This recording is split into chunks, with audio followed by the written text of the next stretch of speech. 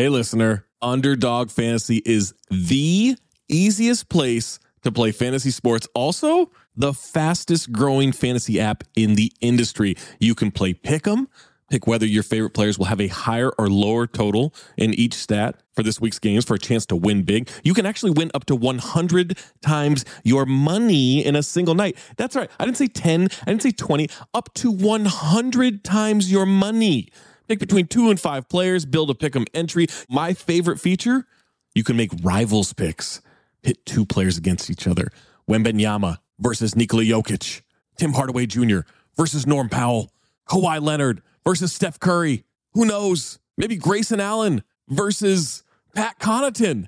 You get where I'm going with that. You can do it all with Underdog Fantasy. Make sure you sign up today with the promo code DING. That's DING. And get your first deposit doubled up to $100, as well as an instant Pick'em special. Visit UnderdogFantasy.com or find them in the App Store. And don't forget to register with our promo code DING, D-I-N-G, to get your first deposit doubled up to $100, as well as an instant Pick'em special. Must be 18 or older and present in a state where Underdog Fantasy operates. Terms apply. Concerned with your play? Call 1-800-522-4700 or visit www.ncpgambling.org. Hello, I'm Paul Giamatti. And I'm Stephen Asma. Join us on the Chinwag podcast every Wednesday, where we trade the banal and the boring for the super strange and bizarre. They committed human sacrifice? I did bring up human sacrifice, yes. You sure did. That just went by fast. Kind of casually tossed that out. I would like to have an alien hatchet young inside. Holy shit, really? She saw world peace, and I saw demons coming out of the wall. I will say that there was a green couch outside of the principal's office, and you sat on it if you had lice or if you got into trouble. They wake you up from the goo pods to live in reality, and you're naked and screaming. It's like... Follow us for free on Apple Podcasts and all major podcast platforms. For more information, go to chinwagpod.fm. And find enlightenment through our Instagram or TikTok at ChinwagPod or on Twitter at Chinwag_pod. Oh, by the way, what an awful movie. Oh, I don't know if I agree.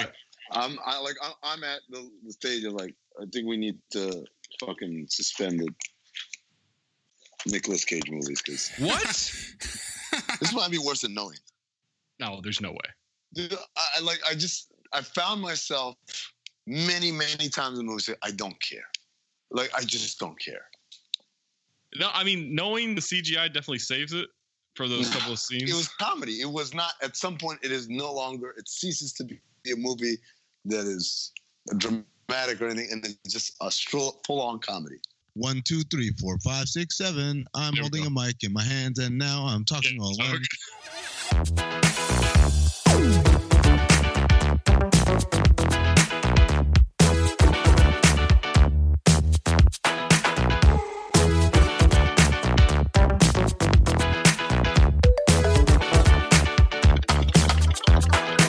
Welcome to Cinephobe, the podcast where we break down the movies you're afraid to admit you love. I'm Zach Harper, joined by Amin Al-Hassan, Anthony Mayes, producing the show. Today on Cinephobe, this week on Cinephobe, the 2006 thriller and remake of a movie from the 70s, The Wicker Man, stars Nick Cage, our beloved Nick Cage. You also might recognize Frances Conroy in the movie. She plays a doctor. She's from 6 Feet Under and the hit movie Catwoman. Also Molly Parker, who's from Deadwood, and Lily Sobieski from Joyride and Eyes Wide Shut. Here's the synopsis for Wicker Man. A sheriff investigating the disappearance of a young girl from a small island discovers there's a larger mystery to solve among the island's secretive neo-pagan community. The tagline for this one, guys, some sacrifices must be made. Now, surprisingly, definitely made a sacrifice when I watched this movie. Oh, wow. I mean, all right. This movie is not as bad as I remembered it. Now, there is an infuriating moment towards the end that Maze and I will get into if you watch this one on HBO Go. I will say, surprisingly, this one might be considered a flop because it had a $40 million budget and it only grossed $23 million in the U.S. They spent $40 million to make that? Where? Where did the money go? Well, Nick had to be 15 of it, right? Where'd the other $25 million go? Oh, you got an island. You got that plane. There's a bear costume involved. There's a lot of damn bees in this movie. Oh, that's some CGI. I mean, I didn't see a single bee. I just heard them. Oh, there are bees all over the place. What? Oh, jeez.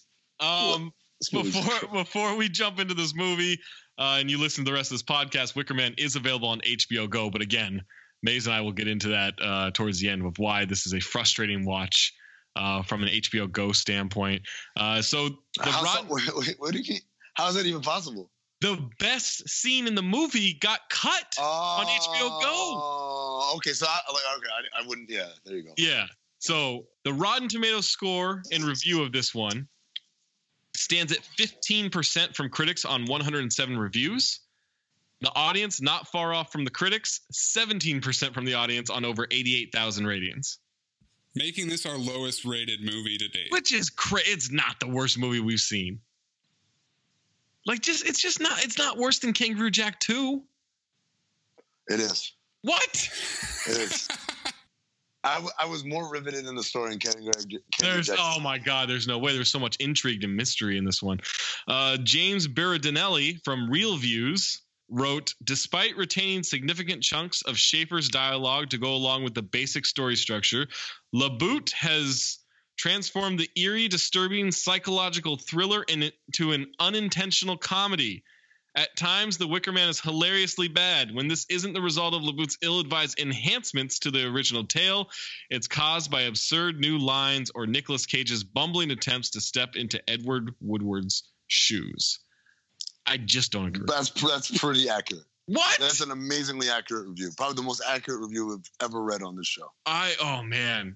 No, I haven't seen the original. I haven't seen the original. I haven't seen the original, so I have nothing to base it off of, other than the idea that yes, it is unintentional humor at its finest, and yes, Nicolas Cage is bumbling for much of this movie. And you think we need to put? Wait, is bumbling? Is that a bee pun? Oh no! Not the bees! Not the bees! Ah! Just go. I'm so upset that I watched this movie. Maze, what were your thoughts going into this rewatch? Because you've seen it before, right? I've never seen it. Oh, okay. I'd never seen the original, so I had nothing to compare it to. So how did you know? How did you know there was a scene that was omitted? I mean, it's infamous. There's a Nicolas Cage loses his shit compilation on YouTube that's been around for a few years. That's an absolute classic.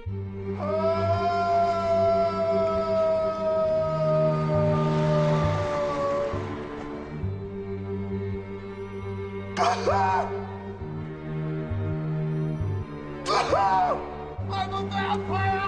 I'm a vampire! I'm a vampire! I'm a vampire! I'm a vampire! Put it in the right file, according to alphabetical order.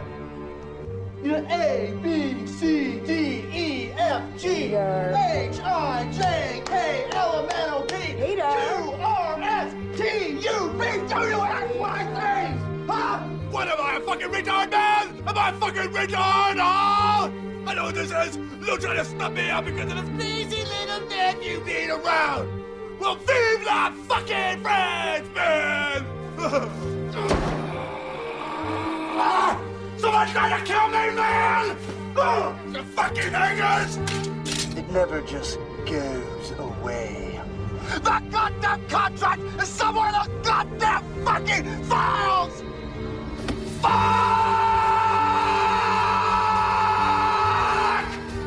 Fucking fuckers! Fuck! Fuck you! Fuck you! Fuck you! Fuck Mexico! Horseshit. Hey, fucking yeah! You fucks, I hate you. I hate you both. I should fucking both. Just right now, I should fucking kill you fucking both! Have you ever been dragged to the sidewalk and beat until you pissed blood? There's a couple scenes they show from that I was anticipating. Yeah. And one of them wasn't in it. And then I kind of knew you can kind of put together the whole story from those two scenes. So I knew what was going to happen. And at first, my only real thought was, the bees are back, and bees don't lie, so can't be that bad. Right. Yeah, I mean, we had Bees and Jupiter Ascending. Jupiter Ascending's a worse movie than this. Jupiter Ascending was pretty bad. Yes, that's true. Yeah. I mean, come on. This is, I don't even think it's the worst Nick Cage movie we've seen. No, it's worse than the other two. It's worse than Knowing, and it's worse than, what was the one where... Next, yeah, it's way worse. Next kind of looks like a great movie. Now Next is like, yeah. Oh my God, now Next is like a fucking masterpiece. That's our Mendoza line. The next line. You'll notice a couple of cameos in this movie. Aaron Eckhart at the beginning. I put that in there. I said, yeah, fucking Harvey Dent is in this movie. There you go, Harvey Dent, and then and James Franco's at the end of this movie. James Franco, and you know who the other guy is with James Franco? Oh, it's Jason Ritter. Yeah, that's John Ritter's son. Oh, really? Yes. Rest in peace. Rest in peace, John Ritter, a.k.a. Jack Tripper. Gone too soon, I mean. Yeah, always, right? Yeah. All right, so you want to jump into this movie? You want to get this over with? Let's do it. All right. We open up on a diner. Nick Cage is a cop named Edward Maylis. Do you want to know how they got the name Maylis? Because I got some trivia on that. Oh, please, let me know. Okay. This is from IMDb's trivia. Where is it? It is Nick Cage's character's last name, Maylis, is a combination of the words male and phallus. This was done because of the male-female dynamic that was added to the remake. Jesus Christ. I'm gonna just like go skip right ahead. There's a scene where there's a classroom full of little girls, and they're all chanting phallic symbol, phallic symbol, phallic symbol. Like a bunch of 12-year-olds. So Nick Cage is, or Edward Maylis, I should say, is thumbing through self-help books at this truck stop diner.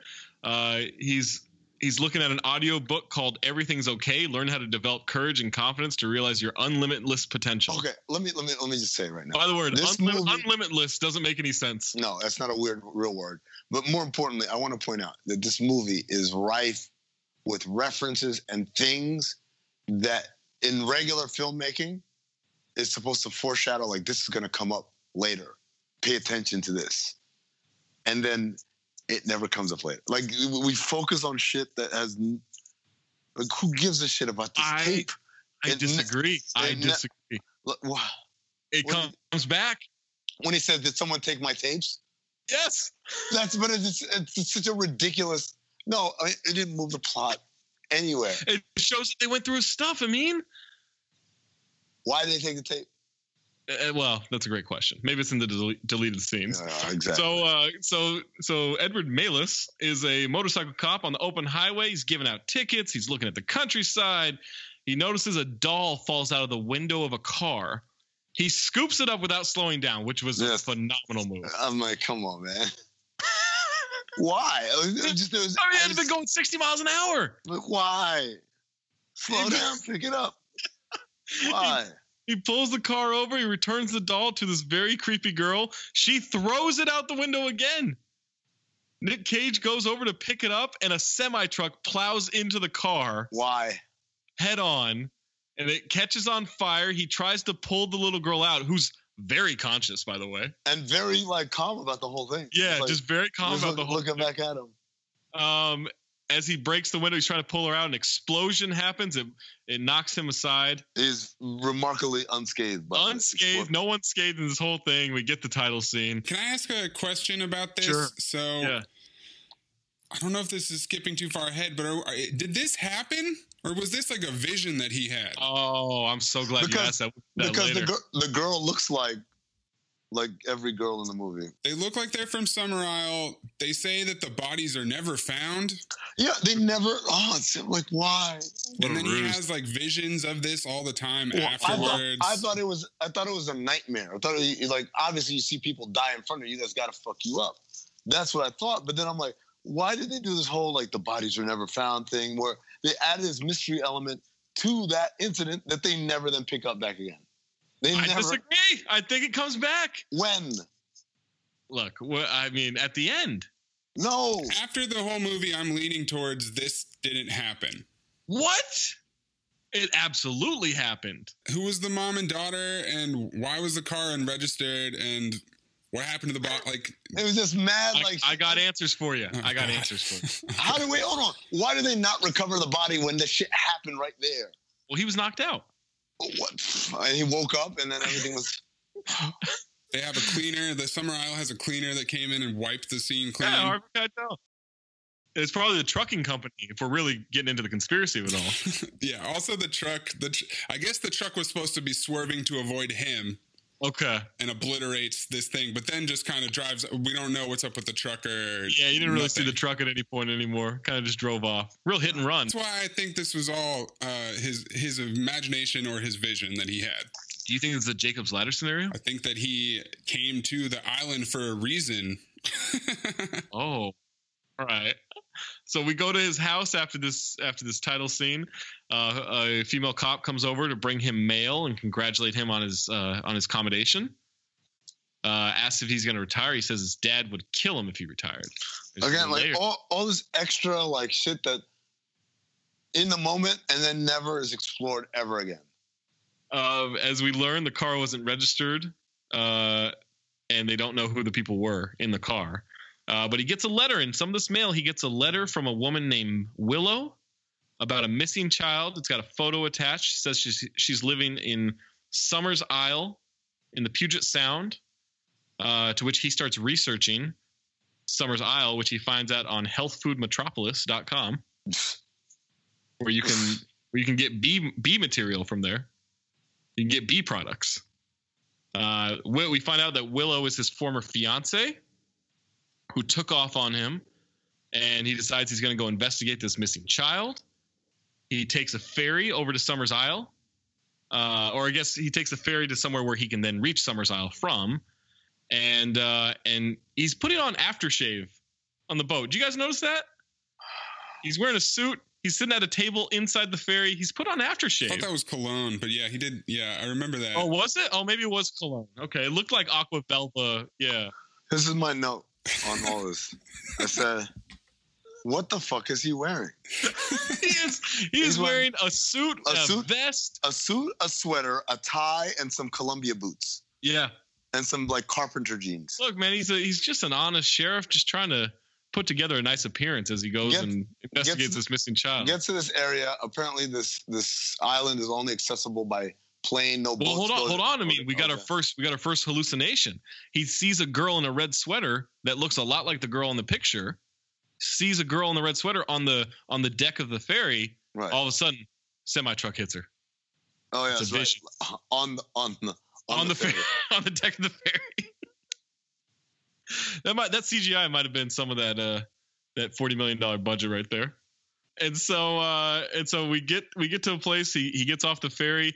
He walks over to a pilot on like a seaplane, and he says, "Ahoy there." What was that? I don't know what you're supposed to say. No, just go with hello. Right. Hello. It's almost like the guy was ad-libbing the fucking dialogue, man. Like the guy was ad-libbing, but was like, I don't think the script makes any sense. It reminded me of, I am the son of a pastor. Right. Great line from Knowing. It's a good callback there. So he realizes he needs to catch a plane ride over to the island. The pilot won't do it because he says it's a private place and they respect their privacy. He then bribes him with two $50 bills, and it works. That's $100. That's all it took. Like the dude made it seem like that island is cursed, and those I can't do that shit. And like this shit, they're gonna get my ass. And then he says, "Well, what about if you take me and my two friends, Ulysses and his twin brother, Mr. Grant?" Who carries 50s on him? And by the way, all he packed for this trip was a laptop bag. Right. Yeah. I thought it was a quick turnaround. He's a good detective. He's not. That's the other thing. It's like this whole movie. Like, by the way, he's in California because when he's talking to his friend, his buddy cop or whatever. Yeah. The map behind them was like the San Luis Obispo. Yeah, and they mention often like he's from California. And so this motherfucker spends this whole movie up in Washington. Yeah. Like flexing, like this is an investigation. Like, motherfucker, you have no jurisdiction here. And he's throwing that badge in everyone's face. Yeah. Flashing that badge. Oh, man. Yeah. So he gets the plane ride. He's trekking through a forest. He's trekking through hills. An older woman stops him, tells him it's private property. He can't be there. He says he's a cop and he was invited over. He shows them the missing picture, or the picture of the missing girl, and they all like look away and say they haven't seen her. Mystery. I mean, hold on. So like they're carrying a bag that clearly has something alive in there. Oh yeah, they're two guys carrying a burlap sack essentially, right? And it's dripping blood. Right. And so the woman says, "Oh, you keep staring at it. Why don't you take a peek?" And then he starts to open the bag, and then I can't remember. He gets startled. Yeah, they rattle the bag in his face as he gets closer to it. And then he never looks in the bag. Never looks in the bag. But you're a fucking cop, and something is wriggling and bleeding. Well, to be fair, he doesn't have jurisdiction. Oh, Jesus Christ. Yeah, he never sees what's in there, but he goes up to the lodge to find Willow, the woman who wrote him the letter. He walks into the lodge, and it's all women in there, and he says, "Must be ladies' night." I like that line. That's a good line. I like that line. He walks over to the barmaiden and says he's looking for a room and a meal. He says, "Can you swing it?" And she says, "Swing it? Is that some sort of city talk?" And at that point, I wrote the note, "Is this like The Village without the twist?" You guys remember the M. Night Shyamalan movie? Oh yeah. I remember. I hate that movie. Oh, I hated that movie. So now Willow gets introduced, played by Kate Behan. She's in one of the Matrix movies. She's in Flight Plan. Flight Plan might be a good movie for this podcast. Is that Jodie Foster? Yeah, that's a real bad movie. So Willow comes in. She clears up the confusing city speak, city talk, and so Cage. By the way, I wrote the note. This woman looks. I said, "Is that Kathleen Turner?" Wow. For the barmaiden? Yes. Oh, okay. The sassy one that he later punches in the face. Which is a great scene. Yeah. A great scene. That's literally when it all started to like just fucking unravel for me. So he mansplains that missing children are a big deal to this barmaiden. Then he kills a bee with a cup. She gives him like some kind of special honey drink or something. Why would you do that? Yeah, she gives him mead. Have you guys ever had mead? No, I don't know. Like at the Renaissance, like. Oh, is that what that is? Yeah. I went to a Renaissance fair in high school once with my girlfriend at the time. Hated it. It's like incredibly sweet wine, and it's really, you can't drink a lot of it. And I was friends with this guy who worked for a meadery, so he would always roll up to gatherings with like cases of mead and be like, "Yo, you guys want some meat?" And the first time I tried it, I'm like, "Okay, cool, no." And then he's just trying to move it. He's trying to hand out bottles to people. Can't get rid of that stuff. So yeah, she asked, "Why would you do that?" And he lets us know he's allergic to bees. Ooh, there's a layer there. Honestly, I did not know it was a bee that he killed. I just thought he killed a random insect because they didn't make it. To me, they didn't make it clear. Okay. He's allergic to bees, and he only rolls in with 2 EpiPens, and he knows that it's like a bee colony because it's on the website that he looked at. Right, they have bee products. Isn't bee allergies like death? That's what my girl taught us. I thought if you were allergic to bees, it's not like a casual allergy. Yeah, that means like you could die if you get stung by a bee. Right. And he seemed very. Maybe he was lying. I don't know. Well, no, he has a reaction later. Spoiler alert. I did notice that, but maybe that was when I literally stopped caring about this movie. So he's now talking to Willow as she helps him to the room. He's wondering why he never got his ring back. She explains that she ran away from him because she got scared. Well, first, when she's at the room, she passes him a note letting him know that she can't talk. Yeah. And they have to go to a different rendezvous point to talk because she's being watched here. To which I said, if they're watching you there and they clearly don't like this dude, wouldn't they just follow them? Like, what secret rendezvous point could there be where no one could find them? Maybe it's outside their jurisdiction on the island. Yeah. You never know. She only trusts him to find the missing daughter. Says the girl's been taken and that they're going to try to mislead him with all the information they give. Then there's these creepy blind women. Will Sister SummersIsle bless us with her presence? I'm afraid not. Enjoy the night. Only make sure you're ready for the day of tomorrow. The time of death and rebirth. Yes. of the Wicker Man's return. I wrote a note. These two women look like Quagmire. They look like Blue from Old School to me. Okay, also that. Sure. So that's when we find out Nick Cage comes across Lily Sobieski, and we find out that he's missing his tapes from Everything's Okay. So he did buy it. Just why? He has a dream about the little girl getting destroyed by the truck over and over. He's on a very tiny bed.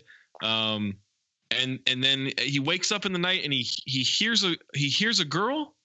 He hears a young girl, and so he starts chasing her into the forest. Well, first of all, he hears a young girl, looks out the window, sees a young girl running and yelling help or something like that, and then he takes the time to get dressed because he's in his underwear when he's looking out the window. By the time he's outside, well, got a jacket, pants, shoes. I'm like, yeah, okay, clearly someone's in danger, but cop man over here, I have to dress warm because that's how you catch a cold. And then the other thing was he's running out there with a flashlight. And I said, wait, did he pack a flashlight or did they just have one in the room? Do these people believe in electricity or not? Like, because sometimes it's like they live in like an Amish community. Right.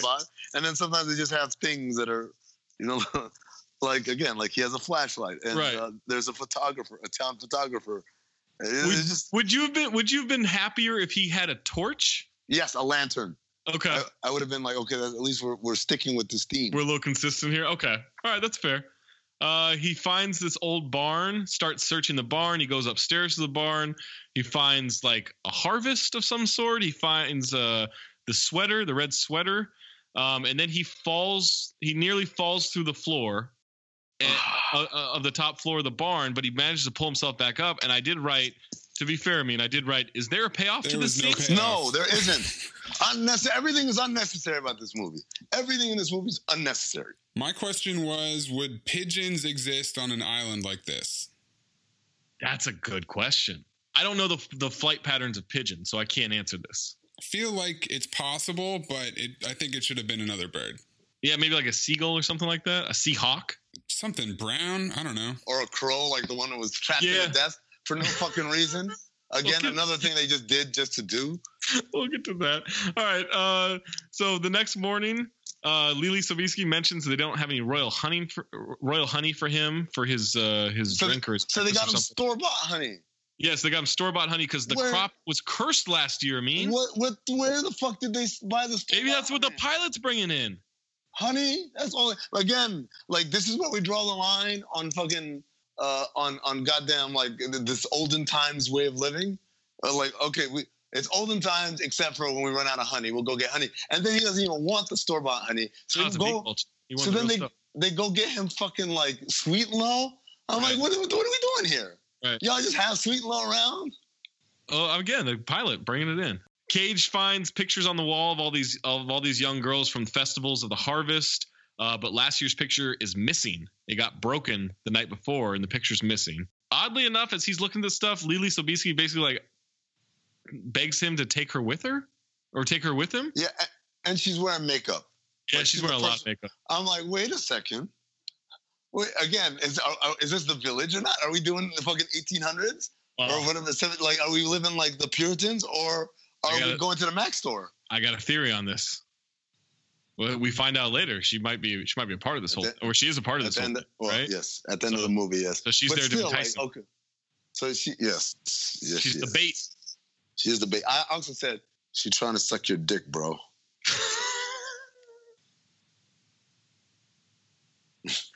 That's not a very Puritan way of living. I mean, I'm just saying. Puritans need to suck dick too. So now he walks up to the school where you mentioned there are all these, it's nothing but girls in the school, young girls, a lot of twins in there. Yeah, a lot of twins on this whole island. Yes. Yeah, the whole island, a lot of twins. And when he walks in, the girls are chanting phallic symbol, phallic symbol. Yeah. The funny thing is the question was. Yeah, the question is, what is man in its purest form? Yeah, and so I thought it was like a philosophy class. And it was like, they're talking about like mankind or whatever. And I thought, at first I was like, that's a really deep question for, again, what looks like 10-year-olds. But like, I was like, like the pursuit of knowledge and happiness or some shit like that. And they literally all just start chanting. And by the way, there's a lot of lines in this movie that are delivered in unison. Yeah. Like, have you noticed that? A lot of chanting in this movie. A lot of not even chanting, just they say shit all at the same time. But yes, they're all imagine a bunch of little girls all chanting phallic symbol, phallic symbol, phallic symbol. Powerful scene. I was worried that the fucking FBI child crimes unit was gonna barge in and see what the fuck I'm watching. So the teacher says that Nick Cage frightened the class. The class claims to not know of Rowan, the missing girl, as he passes a picture around. And Cage notices an empty desk. He walks over the empty desk. He opens it up, and a crow flies out of it. A crow flies out of it, and the little girls say, "We wanted to see how long it would last in there." Yeah. It's super creepy. It's real creepy. The other thing, again, going back to this, they all claim they've never heard of this girl. Yeah. He then demands to see the attendance log. Yeah. He puts up a fight. Very lame fight, I might add. He grabs the attendance book, looks through it, and her name's right there, and it's crossed out. It's crossed out with one line. Oh my God! And so he finds the name, and he goes to the girls. You're all liars. Yeah, you little liars! Like but they do a really good job of it, like staring at him like he's crazy. Yeah. But then the other part of it is good acting. He asks. Oh my God! He asks the teacher what her name is. Yeah. And I quote, "Of course, Rose, another plant." And at that point, I was like, "Wait, what?" Yeah. And I had to go back and check what everyone's name was. Yeah, it's a lot of plants, a lot of trees and plants and flowers as names, but they don't really set that up well. I'll let you. I'll give you that. But, by the way, when he uncovers that Rowan was in the class, she says to him, "You're late, and the law won't help you with that." Like, what the fuck does that mean? That's a good question. A lot of mystery. The next line in my notes: "What the fuck is this movie about, man?" So Sister Rose says it was an accident. What happened to Rowan? Her body is buried in the earth now. She was burned to death, according to Rose. Rose has someone working the field. Nick Cage goes and finds her grave, but Willow shows up and says the body isn't her. Willow takes him to a crypt that's in ruins, and she says that Rowan is still alive, and they've been lying to him this whole time, says that they'll hurt her or murder her. It's why she once ran away. They didn't like Willow's wild ways. This is also when it's confirmed that it is actually Nick Cage's daughter. Because theoretically, this whole time, we didn't know that. Yeah, that's the twist. That's one of many twists in this movie. 3 twists. But here's what I wrote. She reveals that Rowan is his daughter, all caps twist, and then he's acting his ass off right now. I thought he did a phenomenal job in this scene. So this is my question as I'm watching this, right? I'm saying, why did it take literally an hour into the movie for her to start explaining to him the circumstances of her disappearance? She gives him zero detail this whole time. It's all cryptic, kind of double speak about the community. I'm like, bitch, tell me about what happened. Where was she when you last saw her? You would think a detective would do that. Yeah, a cop would ask these kind of questions, but no. So we find that out. He wants to know about his sister, SummersIsle. So the place is called SummersIsle, but there's a woman there named Sister SummersIsle. Willow takes Nick Cage back to Rowan's old room, and says that all of her things were missing one day. She went away to the market for 30 minutes, came back. Rowan's gone. All of her things are gone. Mentions that Dr. Moss is the only one that takes photos on the island. He looks under Rowan's desk and sees all these drawings with "Help Me" written into the drawings. That's not really paid off either. No, we know she was under duress, guys. Am I the only one connecting dots here? But also, the mom seemed very unfazed by that piece of information. Well, it's been a while. Maybe she's seen the desk. But even if she hasn't, she just likes to draw. It really dismissed the shit out of something that's very, very concerning. So now this is where we get into it. So now Nick Cage needs to go use the radio from the delivery plane because his cell phone doesn't work there. There's no service on the island. So while he goes down to the dock where the plane had landed, he sees the plane is off the dock. It's off in the water somewhere, so he can't really reach it. He hears a noise under the dock, He thinks he sees Rowan. He jumps in. Epic dive off the pier right there. Epic dive off the pier. Jumps in, sees that, wakes up on the dock. So clearly this was a dream where he heard Rowan and went and saved her. And then as he wakes up, he looks down in his arms. Rowan's there. Two dreams, guys. Inception. By the way, a couple of notes here that I put. One is white people love names that can either be a boy or a girl's name. Okay, yeah, said, Rowan's good. But never knew Rowan was one of those. Oh, well, Rowan Atkinson. I never knew there was a girl could be named Rowan. Oh, that's fair. Yeah, I guess I don't know of any. I know a female Rowan. I know a Rowan. No, R-A-W-A-N. No, that's different. That's an Arabic name. Like, yeah, no, this is Rowan. This is Rowan, like Rowan Barrett or Rowan Barrett Jr. If you're into that sort of thing, R.J. Barrett. The other thing I said was when he sees what he thinks is the little girl under the water, he undresses super slowly and very methodically. Like it's like, wait, I can't get these. Well, it's his only clothes he packed. I mean, I'm exactly right. Like the suit that he wears, he insists on wearing everywhere. When does the dream start? Is it with the plane? Because he doesn't go to sleep or anything, right? Well, he sits down on the dock waiting for the plane, right? Or waiting for the pilot to come back. Maybe he just falls asleep when he's sitting on the dock. So, okay, so the dream starts on the dock. Yeah, that's what I think. Also, I mean, spoiler alert. It turns out like the whole thing is a setup, but like, how did they know that he was going to have these hallucinations? Well, she does know him. Knows him pretty well. This Willow. They were engaged. I mean, so she knows he has hallucinations. Has this always been? This has been happening his whole life. It's another mystery. You're saying maybe because you're filling in like blanks that they both created and neglected to. Like that's my thing. It's like it's one thing was like you neglected to fill in these blanks. But when you are the one who created the blanks in the first place, it does seem like a curious decision. But maybe it's just a thought mover. Well, when you're writing a movie and you want your character to have hallucinations, do they have to have an explanation or a source? Isn't that the whole point? There's clearly some trauma there. It's got to be like Shutter Island, where they're making him take pills, and that's why he's having these hallucinations. Because, it is just connecting the dots, and I'm just going to say that he has these hallucinations because he's being drawn to the island. But that's all me doing the work. Well, maybe that's the thing. Maybe it's there to make you think. That's what I'm in on this movie. Makes me think this movie is terrible. All right. Now he dives into the water for real. He swims over to the plane. The radio has been destroyed. So he can't radio for help. He can't radio to get anybody. That radio is just completely dismantled. So we now find him going to Dr. Moss to ask about pictures. He finds a book of ancient rituals. Dr. Moss says she can get him a copy of the missing photo from the festival because she's got a negative. She can print him out a new one.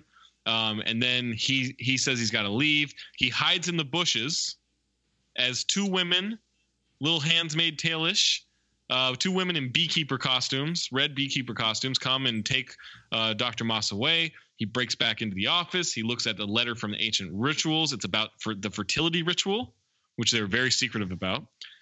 And then he walked into another room where there are a bunch of fetuses. Fetii? Fetii in a jar. Fetii in jars all over the room. Finds the picture of Rowan from the festival. And on the picture it says it was the worst harvest on record. Fast forward to he and Willow are now back together, and they start making out a little bit. This was a weird makeout sesh. Yeah, weird makeout sesh. Felt a little forced into the movie. Not really set up too much. Now and then he's on a bicycle. He stops on the bicycle to help these men load logs onto a truck. And then the logs start falling. He pulls one of the guys out of the way. Just like Next. Oh, good callback. Call forward? Well, I guess he saw it coming. And the man doesn't talk at all, which Nick Cage makes note of. He walks the bike away, rides it, and I'd put a note. I could watch him ride a bike all day. It was a very calming experience to watch him ride bikes. Anybody else get that feeling? Was this before or after he took the bike from a girl? Oh, he did. Is that when he stole the bike from? I can't remember. Or is that later? I think that's later. He bumps into a beehive and freaks out about the bees. And then he runs into a field of beehives and they're attacking him. He's freaking out. He trips. He rolls down a hill. The allergies are hitting. He's having more hallucinations left and right. And I wrote, hallucinations are the new montage. I felt like we had a lot of montages in the last movie. Yes, we did. And now we're all about hallucinations. He wakes up in a bed with Dr. Moss looking over him in the home of Sister SummersIsle. And he finally gets to meet Sister SummersIsle. Who is remarkably a lot younger than I would think for someone who runs a community that is named after them. Right. It's Ellen Burstyn. I mean, she's in Requiem for a Dream. She's in a lot of stuff. Fantastic actress. Only the best for this movie, I would say. And they brought her in to just explain everything, do all the exposition. Yeah, to explain everything. So all she does is just nothing but exposition. Her name should have been Sister Exposition, because she says that Willow sees rough potential in him. He wants the body of the girl in the grave. He wants to exhume the body. She says wants to do the autopsy. SummersIsle says she's not worried about foul play. Says that they don't believe in murder. Yeah, they don't believe in murder. And then she says she's an earthly rep of the Great Mother Goddess. And we find out they may have been descendants from the Salem witch trials. Is that what they alluded to? Well, it starts. They said they referenced the original movie, which was set in Scotland. So they say that they used to be Celtic ancestry. And then they went to Salem, and then they went to SummersIsle. So it's saying that they did all of that, which, okay, whatever. But they're trying to get away from the pioneers, right? And that they're not subservient to men. They only need men for breeding. Men are what? Second-class citizens? No, not at all. We love our men. We're just not subservient to them. The men are a very important part of our little colony. Breeding, you know. Quite a little racket you've got going for yourself here. Breeding? Sounds like inbreeding to me. Oh, my God, what a line. What a line. She gives him permission to search the grave. And she's just belittling him left and right. Like, she really has no respect for men. It's a real, turn of roles here. Gender dynamics. I was going to wait until we were done recapping the movie to point out that this movie was probably the most incredibly misogynistic movie I've ever seen in my life. Literally, the whole movie is just basically, watch out for these women. Watch out for these crazy women. Don't let them get in power. Yeah. Yeah. They're gonna have us being a bunch of deaf mute, like, pack animals. So he's digging up the grave in a suit. He's wearing the hell out of the suit. Class it up, man. Yeah, he digs up the grave. He finds that there's just a burned doll in there. Here's a child crying, searches for her in the ruins of the crypt. He opens the crypt. He walks down the stairs. He finds the sweater that Willow made for Rowan in the water, dives into the water, and then someone closes the hatch on him. He's trapped. He's hallucinating. Willow comes and finds him in the morning, so he's been there all night. How much later? Yeah, I'm about to say, how much later? All night. She untraps him. I wrote, this suit has held up pretty well. It's a really well-made suit with all the stuff he's doing. He took it off. Yeah, he took it off to dive in. And so when he comes back out, it's nice and dry. Yeah. He shows Willow the doll and just repeats over and over again, how did it get burned? Is hers? Tell me! Yes, I think it, yeah. How'd it get burned? How'd it get burned? How'd it get burned? How'd it get burned? I don't know! How'd it get burned? How'd it get burned? Yes, I think it, yeah. How'd it get burned? How'd it get burned? How'd it get burned? How'd it get burned? How'd it get burned? How'd it get burned? How'd it get burned? How'd it get burned? How'd it get burned? How'd it get burned? How'd it get burned? Don't know! How'd it get burned? It's art. Really some masterful editing. It's from like a decade ago. It's from a while ago. So we get that how did it get burned? That's a classic scene. She doesn't know. He says he can feel that something bad is about to happen. Says to lock herself in the house. And he goes to find SummersIsle. He's fed up. And while searching through the house, he finds this. What I wrote is a disgusting old man in a bed. What was that about? I was like, that's who they're breeding. So they're breeding with. He finds a girl. He finds a girl covered in bees in a chair in one of the rooms. I thought that was what's her name? That was Makeup Girl. Oh, Lily Sobieski. Was that her? I don't think so. I think it was a random new, kind of older woman. I guess they all look the same to me. They do. But those two things, it's like, I guess this is supposed to be scary. It's weird imagery. Yeah. But why? It's a thriller. It's a thriller. And then he doesn't find Sister SummersIsle, even though she's in the house with a couple people. Yeah. Oh, this is where this is where he takes the bike. So Rose rolls up on him, wearing a crow's mask, saying that they're preparing for death and rebirth, which is a callback to the Quagmire ladies. He pulls his gun on her, says to get off the bike. He commandeers the bike, starts riding it. He runs into those creepy women. Everyone he runs into is wearing a mask. He commands them to take off the mask. Right. He comes across these men, asks for their help. They don't respond because they can't talk. He finds a mother and a daughter. He searches their home. A girl is in a closet and scares the hell out of him, and they just start laughing at him. Hysterically. A lot of creepy masks for kids. He's kicking in doors. He's searching every home he can. He says he's searching this entire island before this ceremony. He does find the pilot dead. The eyes have been gouged out of the pilot, and his mouth is sewn shut. Yes. This whole time, girls are spying on him while wearing masks. And this is where he knocks out the barmaiden, Kathleen Turner. Fake Kathleen Turner. She's there. She's got a bear costume. He knocks her out. SummersIsle says they're throwing the ritual, asking for acceptance of the offering. Cage gets attacked by Makeup Girl Lily Sobieski while trying to put on the bear costume. He kicks her into a wall. He fucks her This is a misogynistic movie because he's beating the shit out of women. He beats like at this stage of the movie. Yeah, he's fed up. He's like, all right, I'm just gonna start overpowering these women. He's out here beating their ass. I'm laughing my ass off though. I am too. But I'm like this movie is like, again, it's the guy who made it was like, I'm sick and tired of these women. That's all I can think of. I just imagine his daughter came home from a semester at college just fully feminist, and he just was like, all right, I'm writing a movie. I can't handle this. That's what it feels like.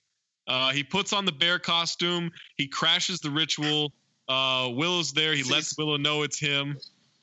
Yeah, and then it's like, I thought it's exposed. First of all, his face is fully exposed. It's just like a bear hoodie, really. But then the other thing is, he says to her, I thought I told you to stay in the house. And she says, I had to come. And it was like, really? What the? They would have known. I mean, I'm just like, well, how does that make sense? I had to come. Like it was like he told her to stay home, but she said, but this is the biggest party of the year, man. Like, I'm missing this shit. Fucking Drake is performing. And so we see Rowan is alive and she's tied to a tree. They're going to burn her alive. This is when, and this is a classic scene you'll find in a lot of Nick Cage compilations on YouTube. He runs up to this woman who's essentially guarding Rowan tied to a tree. He's wearing the bear costume and he clocks this woman. Just fucks her up. Just fucks her up while wearing a bear costume. He grabs Rowan. He runs away with her. They're being chased. His cell phone starts working briefly, but then it dies. The cell service runs out again. That was so stupid. It didn't really pay off. Why? Yeah. For no reason. It rings, but then there's immediately no service. Yeah, it's like a brief moment of hope, right? Well, also, it rings for quite a while because he can't reach it because he's wearing his bear costume. And so Rowan runs him into this group with Willow. She was the bait for Nick Cage this whole time. He's got an appointment with the Wicker Man. We find out this whole thing was a setup. Twist. As a twist, we find out that Willow is SummersIsle's daughter. This has been set up for years. The woman cop from earlier in the movie, she's there. Oh, is she? The woman and the kid in the car, they're alive. They're there. Yes. Oh, I didn't notice any of this. It paid off. Wait, he goes to shoot. Yeah. Oh. I'm telling you, they're all at the ceremony. They all have the same hair. You're 100% positive? I'm 100%. And I've seen this movie. Okay.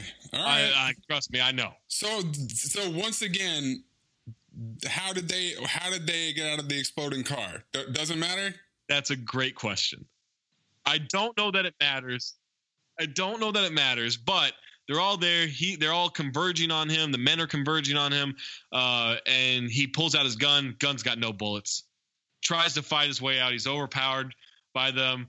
And this is, God damn it, this is where the scene gets cut. It is the best scene in the movie.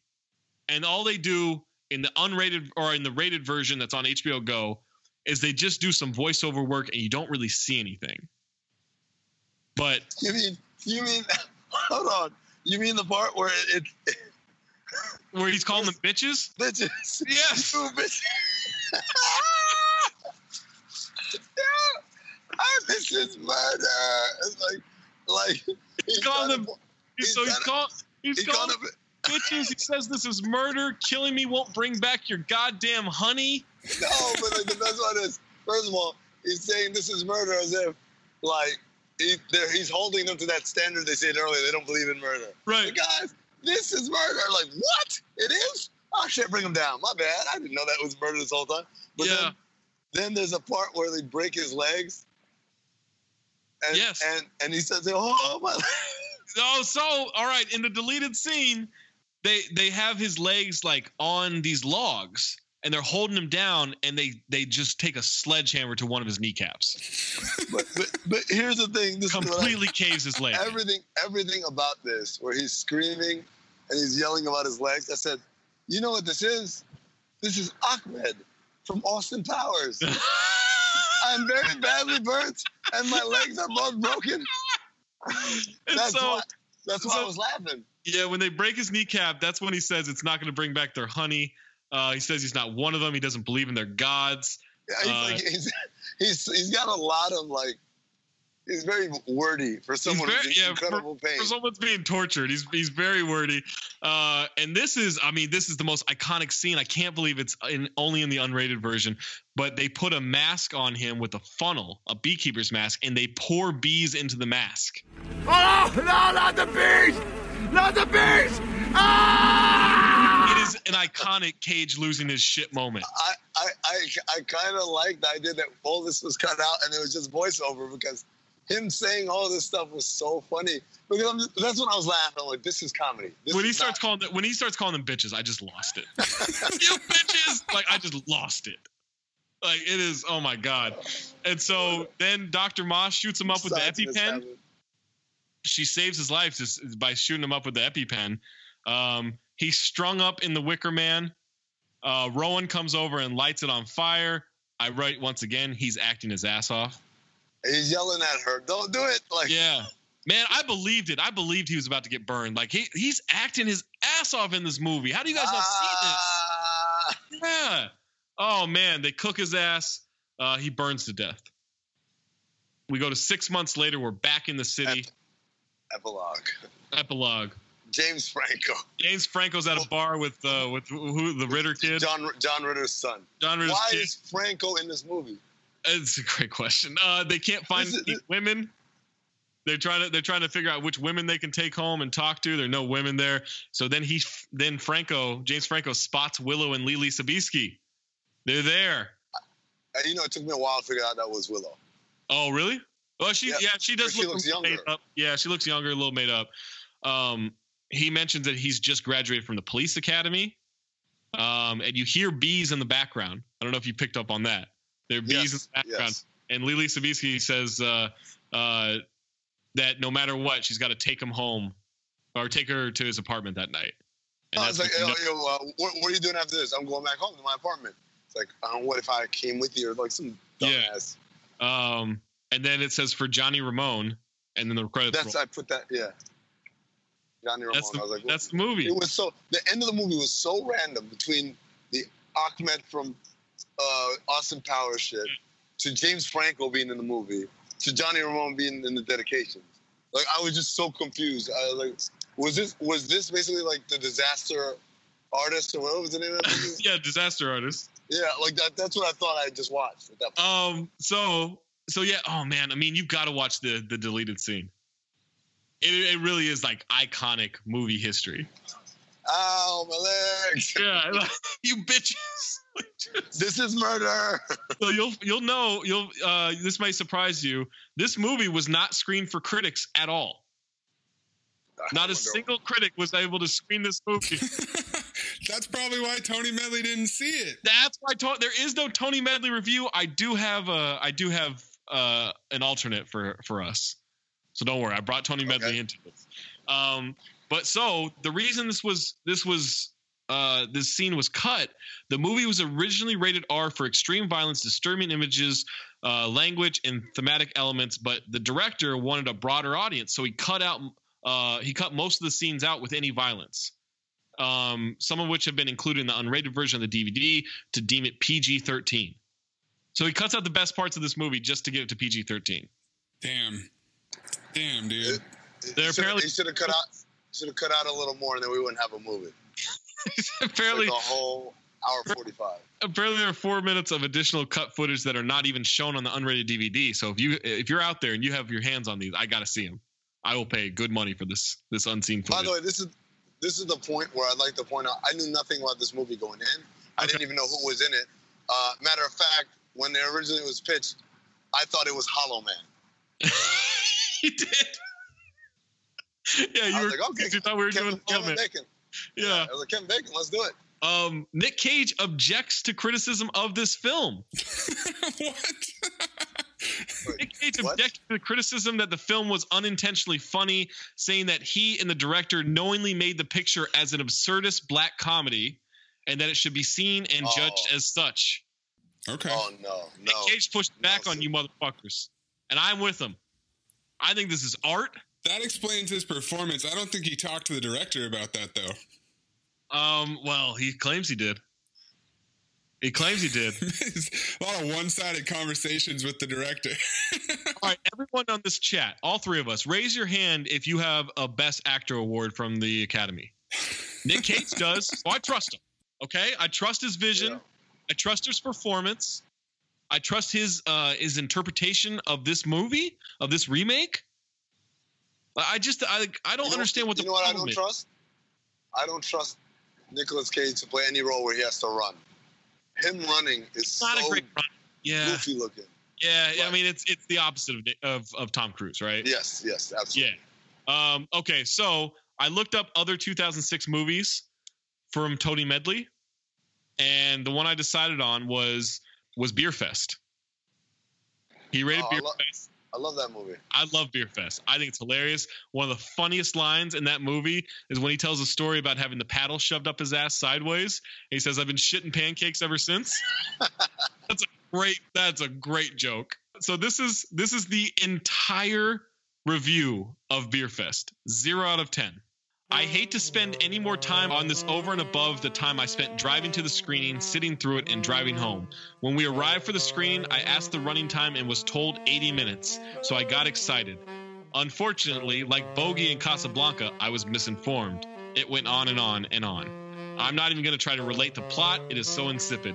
Satire is one thing. Stupidity is something else again. I didn't think I could see anything this stupid that didn't have Will Ferrell in it. I was mistaken. Beer Fest makes Talladega Nights look like Hamlet. Wow. Even the occasional big bosom, bare breasted babe didn't add any enticement. No, I like that you guys tried. But sorry. Even that can't help it.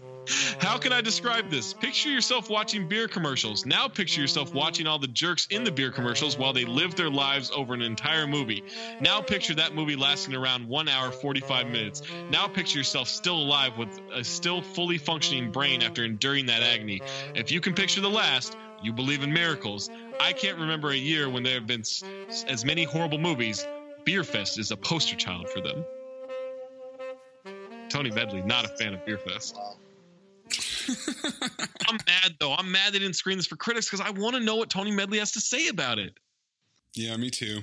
There's no way he likes the feminism, right? Oh, no. He might think it's a good movie. See, I told you. Gotta watch out for these feminists. Okay, so what are we gonna... Well, I guess we're at the phobe or file. Amin? No, you already know what it is, man. Jupiter Ascending was worse, but this was a very close second place. Really? Yes. Yeah. Kangaroo Jack 2 was better than this. Worse plot than Knowing? Yes. Okay. Maze? All right, this is extremely tough for me. The unrated DVD alternate ending scene by itself is a file. I love it so much. You bitches! You bitches! This is murder! Murder! You'll all be guilty! And you're doing it for nothing! Killing me won't bring back your goddamn honey! But I know it will.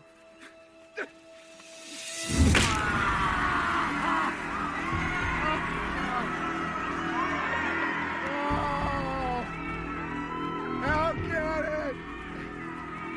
I'm not one of you! I don't believe in your God! I don't believe in sacrifice! No, don't move me! Ah! What is it? What is it? What is it? What is it? What is it? Oh, no, not the beast! Not the beast! Ah! Open my eyes! Eyes! Ah!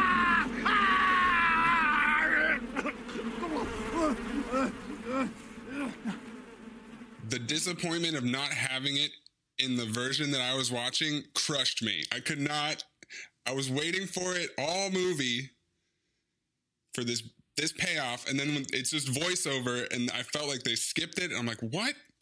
And I lost my shit, and so now this is a phobe.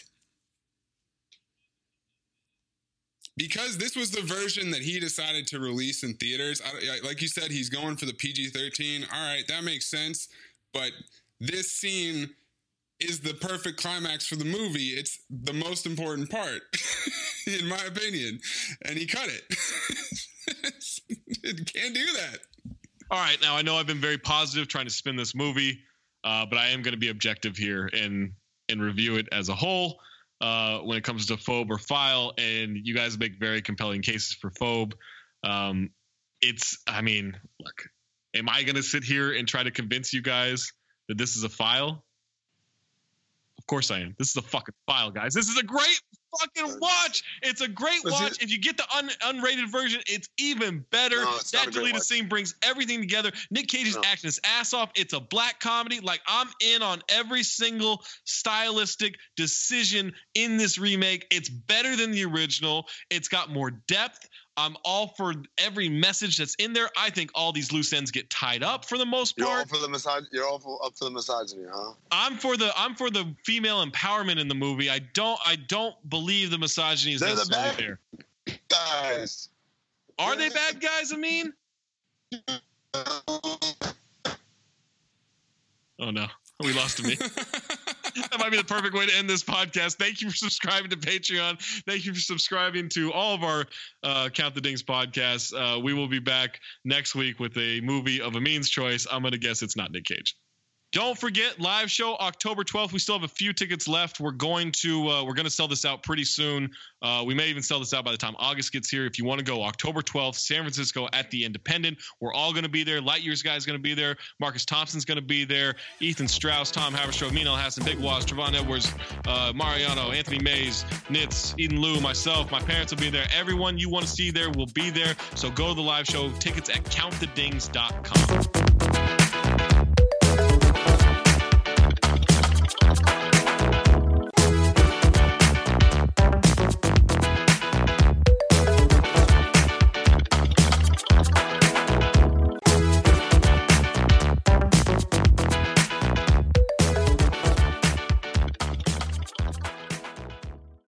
When you need mealtime inspiration, it's worth shopping Kroger, where you'll find over 30,000 mouth-watering choices that excite your inner foodie. And no matter what tasty choice you make, you'll enjoy our everyday low prices, plus extra ways to save, like digital coupons worth over $600 each week. You can also save up to $1 off per gallon at the pump with fuel points. More savings and more inspiring flavors make shopping Kroger worth it every time. Kroger, fresh for everyone. Fuel restrictions apply.